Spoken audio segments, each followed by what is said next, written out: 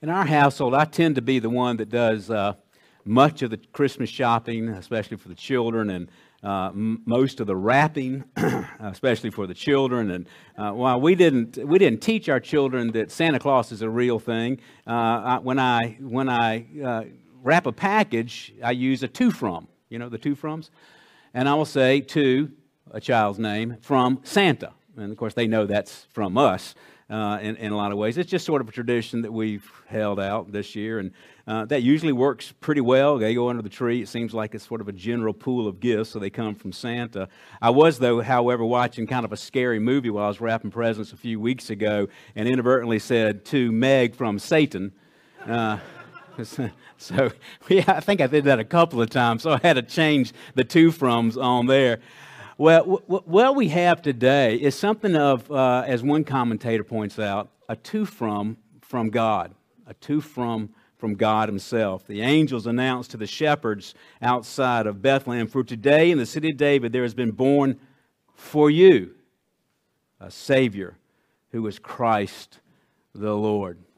I look forward to unpacking this marvelous, this favorite of verses and the Christmas story this morning as we look at Luke chapter 2, verses 8 through 20 as the shepherds go to Bethlehem. Let's go to the Lord in prayer. Father, we do turn to you in faith, Lord. We thank you, God, for Luke's faithfulness to historical account.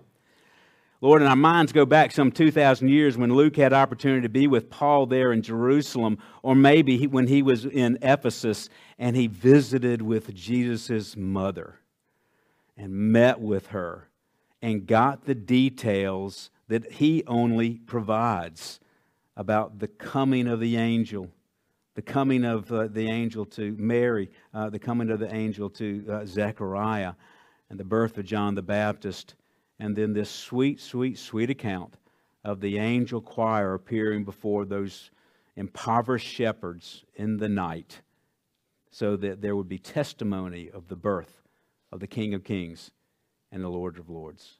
Bless us as we look at this very familiar verse, and let it be all new and wonderful all over again. We pray in Christ's name.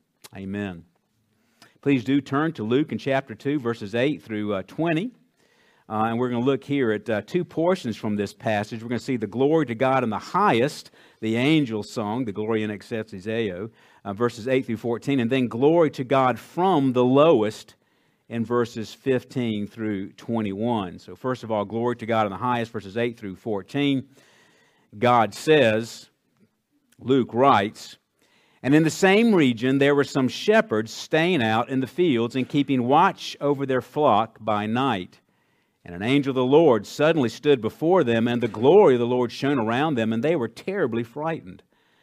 But the angel said to them, do not be afraid, for behold, I bring you good news of a great joy, which will be for all people. For today, in the city of David, there has been born for you a Savior who is Christ the Lord.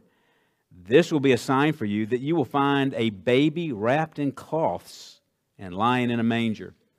And suddenly there appeared with the angel a multitude of the heavenly host, praising God and saying, glory to God in the highest, and on earth peace among men with whom He is pleased.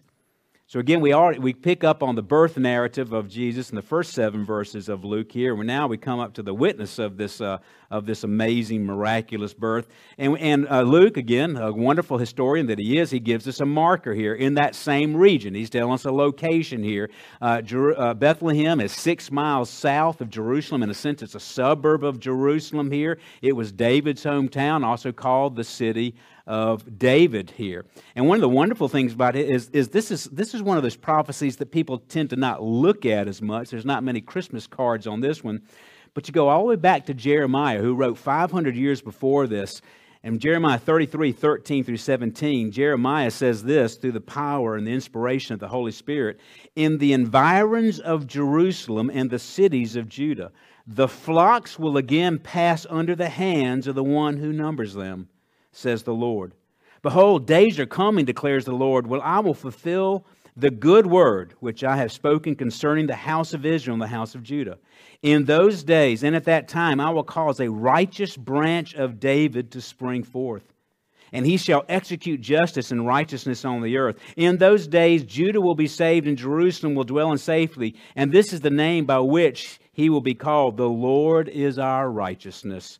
For thus says the Lord, David shall never lack a man to sit on the throne of the house of Israel. These shepherds probably were aware of this prophecy. It meant a lot to them that there was a prophecy about the area that they lived in, and they are actually witnessing the fulfillment of this.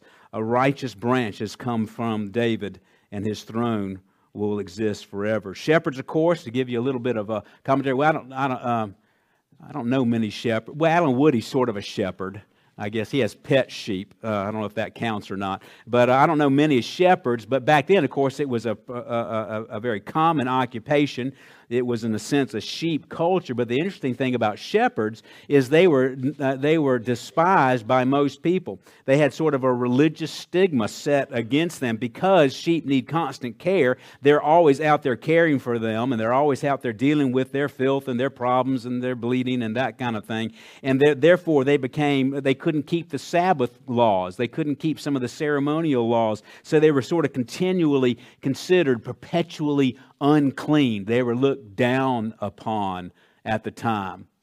They were actually just above the level of leper, to give you a sense of here they are. So, as one commentator says, with the exception of lepers, they were the lowest class of men in Israel. Yet, these were the men God wanted to hear the gospel. Working class sinners. Like everything else about the birth of Christ, this upsets our expectations. We tend to think that God is for the good people, when in fact He is for needy sinners who are desperate for grace. Folks, we are shepherds. We're actually lepers. We are in need of God's grace, God's forgiveness. It's amazing to me how people look at the church and we think we're better than everybody else. No, actually, we've just realized we're worse than everybody else. We're not getting to heaven because we're pretty, because we're good. We're getting to heaven because God is good. And the shepherds didn't have to overcome this hurdle of human pride. And this also fits within Luke's theme that we're going to see here for the next couple of years here as we go through this precious gospel. He's constantly highlighting Jesus' interaction with the poor people, with sick people, with women, with the disenfranchised, the disowned, the despised, those living on the fringe of the culture. As with the shepherds here, it is the poor that are the ones that were to come to Christ. They're the ones who need a Savior. And if you don't recognize that about yourself, you're not going to feel like you need a Savior, and you're not going to get saved. If you think you're good enough to get into heaven, you're lost. That's really the message here, this good news that comes to the angels here. It's interesting, the poorest person on the planet, and it's even hard for us to get our minds around, unless you've been to a third world country, to see just how impoverished people can be. But the poorest person on the planet, if they're saved, they have more than the greatest riches of any man who is not saved. And they will not remember their poverty once they get into heaven. They will be walking on streets of gold. It's interesting, back in our seminary days, we spent about 5 years officially impoverished. We qualified for probably every government program that was out there. We were considered poor people during when I worked for CIU, and then during the time of full-time seminary. And I remember there was one time around the table when the children were little, and we had this financial discussions, which we probably shouldn't have in front of the children, but 4 children, small house. So we're talking about that, and I think I made a comment that I wish we could do that, but we just can't afford it. And little Meg chirps up and says, "That's okay, we're rich with the God gospel." I'm not sure what the God gospel is, but but she was right.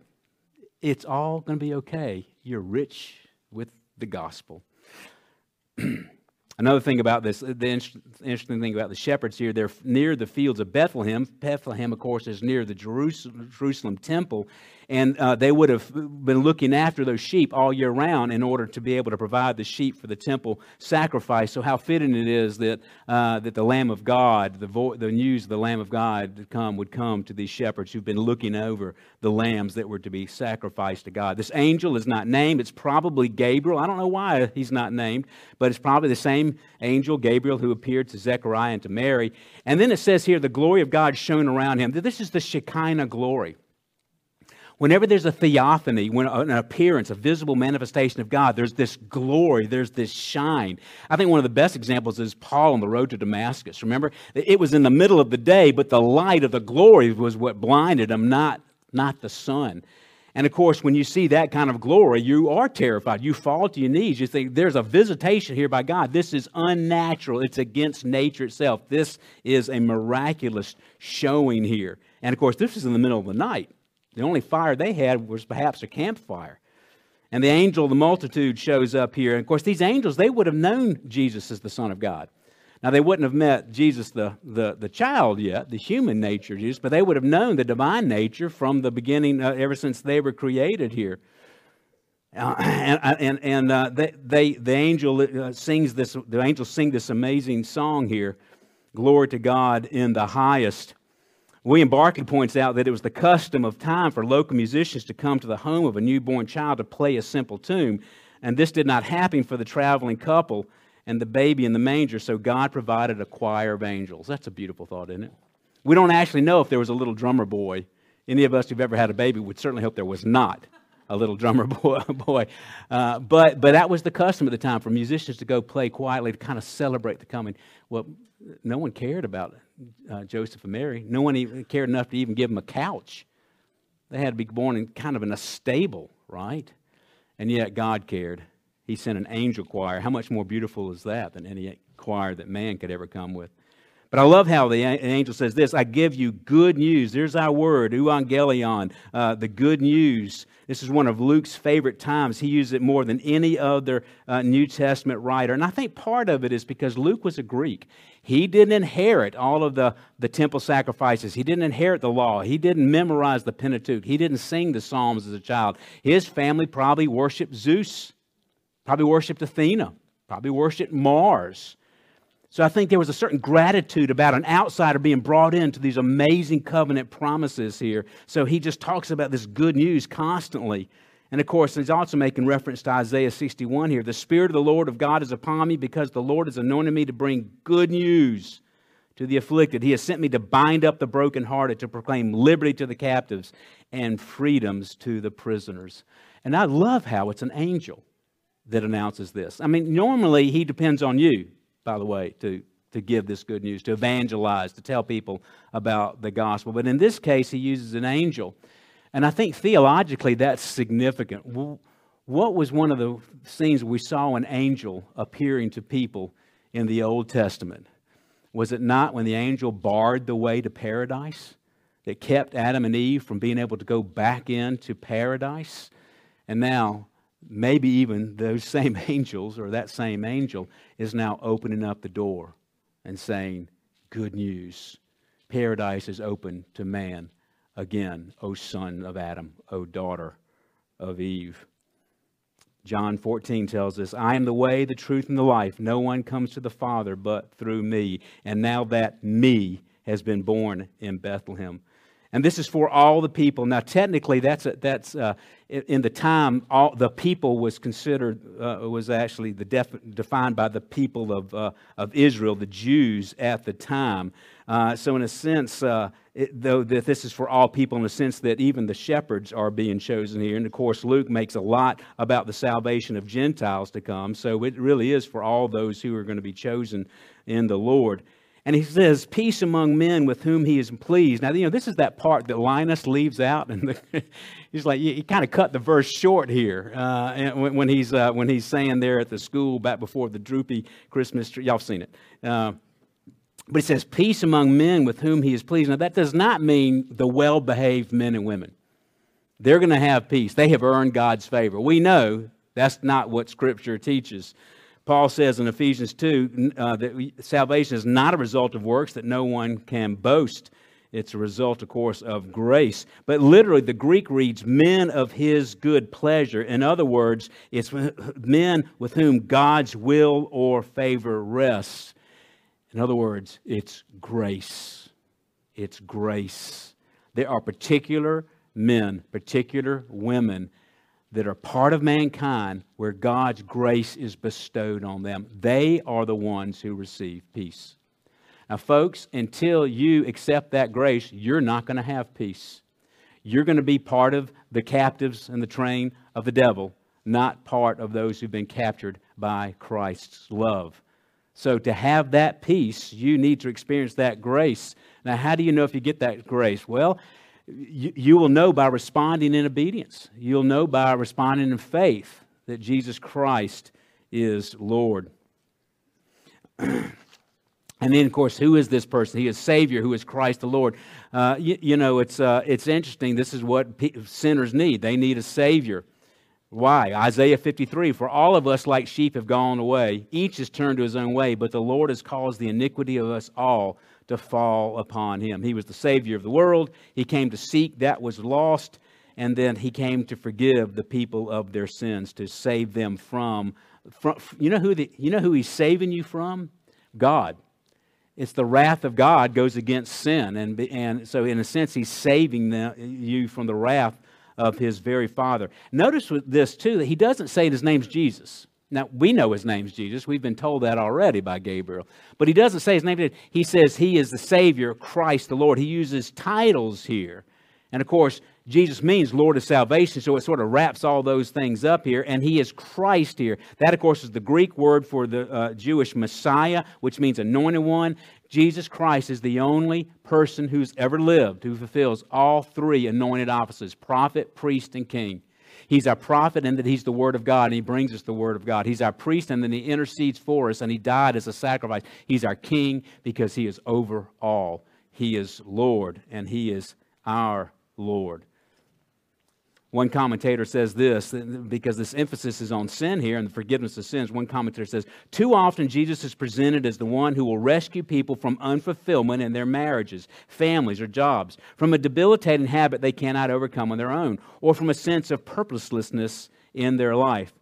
But while relief in those areas may be a byproduct of salvation, it is not its primary intent. Mankind's true problem, of which those issues are only symptoms, is sin.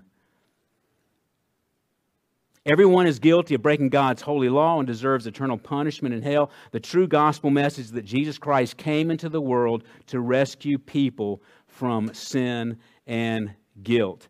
This is why it's so important to emphasize this issue of sin. There may be other reasons why you would come to the Lord, but it's primarily because He is a Savior. He's not here to give you your best life now. In Colombia, there were several churches that were called deliverance temples. That was like, if you've got an addiction problem, you turn to the Lord and He'll get rid of your addiction problem. He may, in fact, do that. But it's not until you recognize that you're a sinner and you're in need of grace. Then you have the Holy Spirit. Then you may have some strength, and you will have strength. But let me ask you, Christians, do you become perfect once you become a Christian? No. No. Do you still deal with depression, discouragement, being overwhelmed, anxiety? Yes.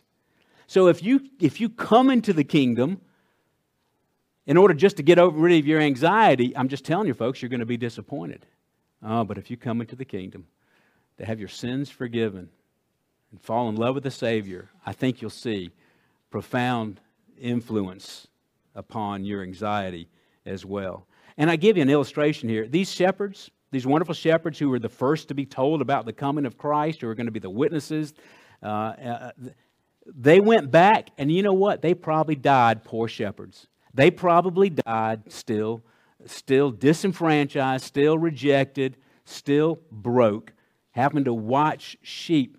How do you stay awake when you're counting sheep at night?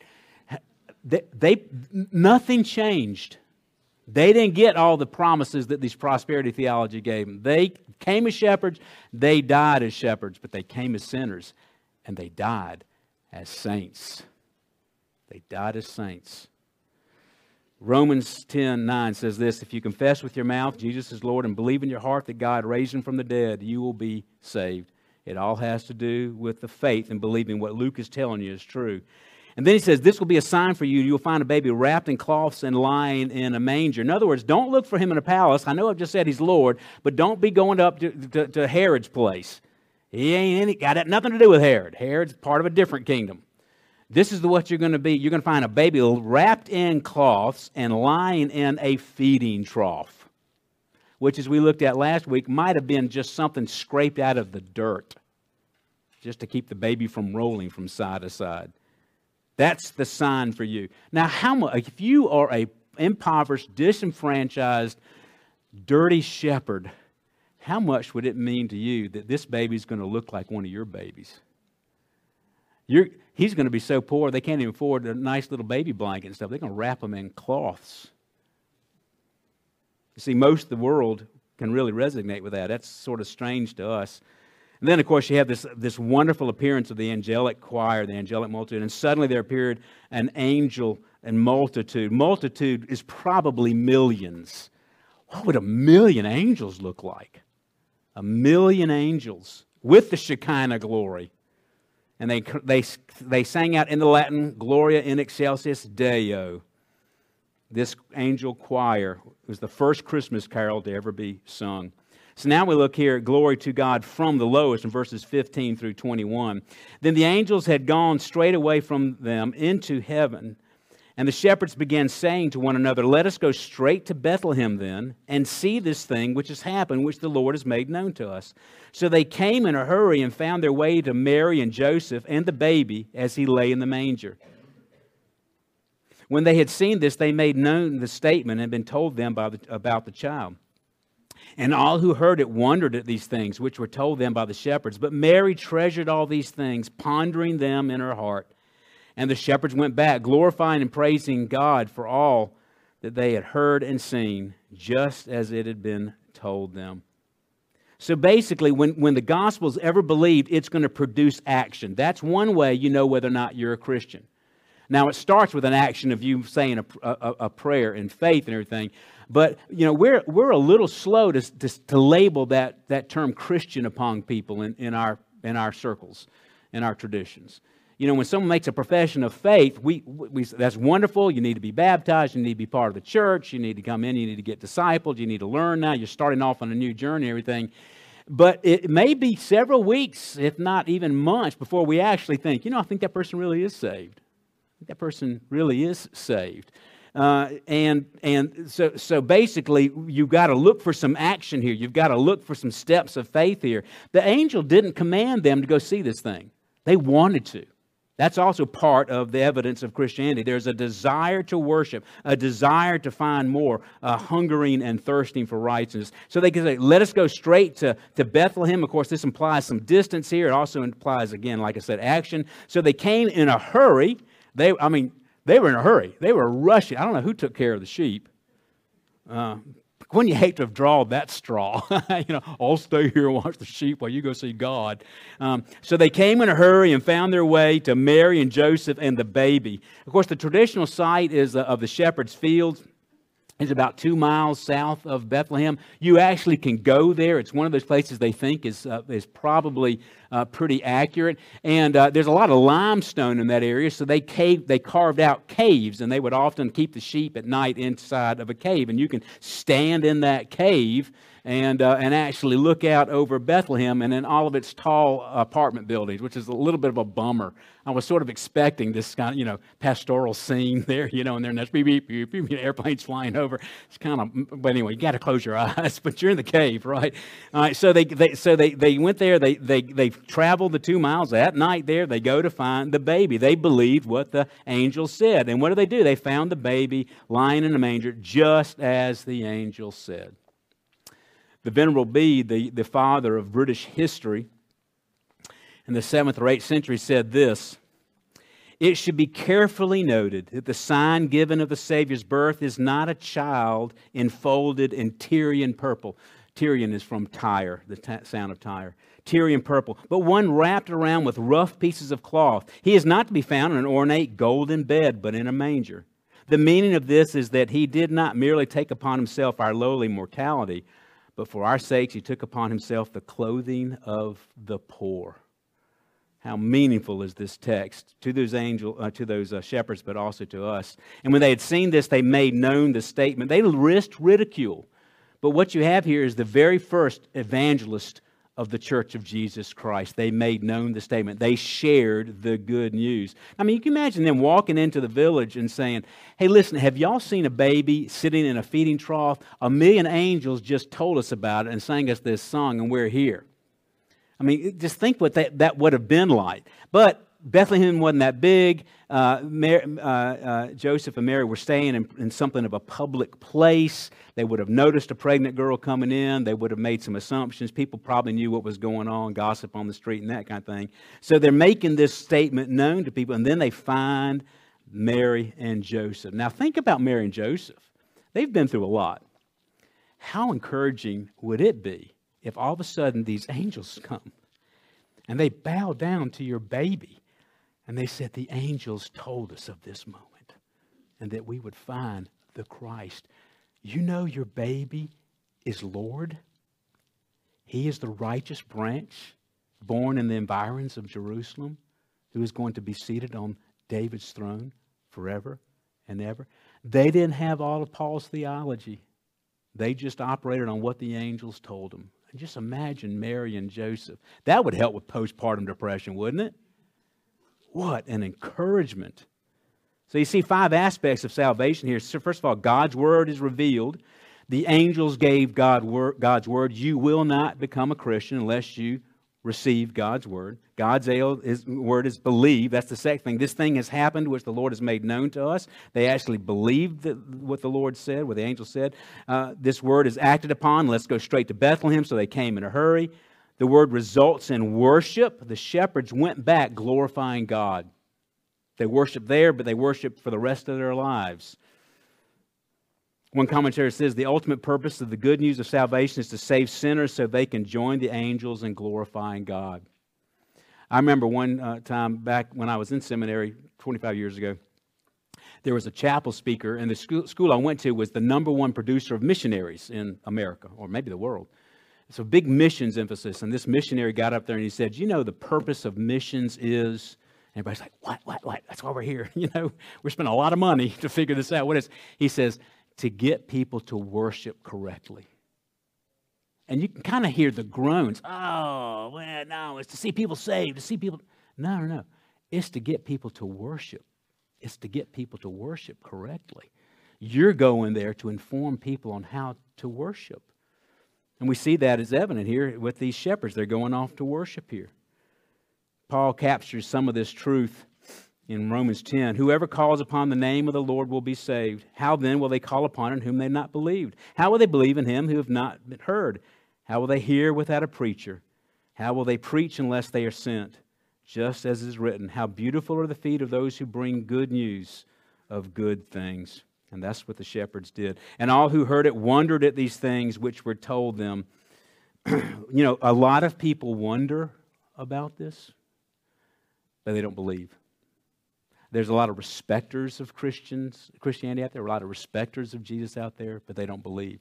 You've got to take it further than that. Probably many of the people in that town of Bethlehem never, even if they saw Christ, they never actually came to faith. The shepherds did, but they didn't come to faith. So we Christians join with those shepherds. One commentator closes with this. At the heart of the gospel, joy are the twin realizations that they are not the kind of people who deserve God's love. In fact, it turns out there aren't any kind of those people. But in His great love, God has sent His salvation to people just like us anyway. No wonder Christians have spent the past 2,000 years joining in the shepherds, glorifying and praising God for the things they have heard and sing. That's what we've been doing all morning. Isn't it amazing? 2,000 years later, we're still talking about this. We're still and it never gets old, does it? It never gets old. So, like Mary, we should ponder these things in our heart. We should meditate upon these. We should enjoy them. This is the insulation against all those woes of life. Keeping your attention upwards towards Christ instead of on your own issues and on all your own problems. Phillips Brooks did a good bit of pondering here. Phillips Brooks wrote the hymn we sang earlier, O Little Town of Bethlehem. He was inspired as he went to those shepherds' field and looked at Bethlehem during the sun setting time. Then he attended a 5-hour-long service of the Church of the Nativity in 1865. He wrote down this hymn, and then when he was with his congregation in Philadelphia, he asked Louis Redner, who was the organist, to develop a tune for the hymn. Louis Redner went to bed that night and he said he was given a gift from God. He woke up knowing the tune, which is in our hymn book, known as St. Louis. There was a stanza that's left out of our hymn book, out of most hymn books, and it closes with this: where children pure and happy pray to the blessed child, where misery cries out to thee, son of mother mild, where charity stands watching and faith holds wide the door, the dark night wakes, the glory breaks, and Christmas comes once more. Amen. Merry Christmas. Father, we just marvel at this truth. Lord, we just can't help but being emotional at times at the fact that we are so much like those shepherds. We are such need of salvation. We are in such need of our sins forgiven, Lord. And so often as Christians, we're so disappointed in the way we walk. We are so moody and we're so bitter sometimes, we're dishonest, and we're just filled with lusts, and we wondered, I've been a Christian for years, why do I still behave this? Oh God, what would we be like without Christ? What kind of monsters would we have become had you not given us the Holy Spirit? What kind of fretting and anxiety would we have if we did not know our names were written in the book of life? So Lord, even if we're old, let the magic of Christmas come alive as we ponder the truth of glory to God in the highest being sung by some of the lowest people on the planet. And let us join in that angel song. Until that day, we get to see them face to face and be part of that choir. Bless us now, we pray, in Christ's name. Amen.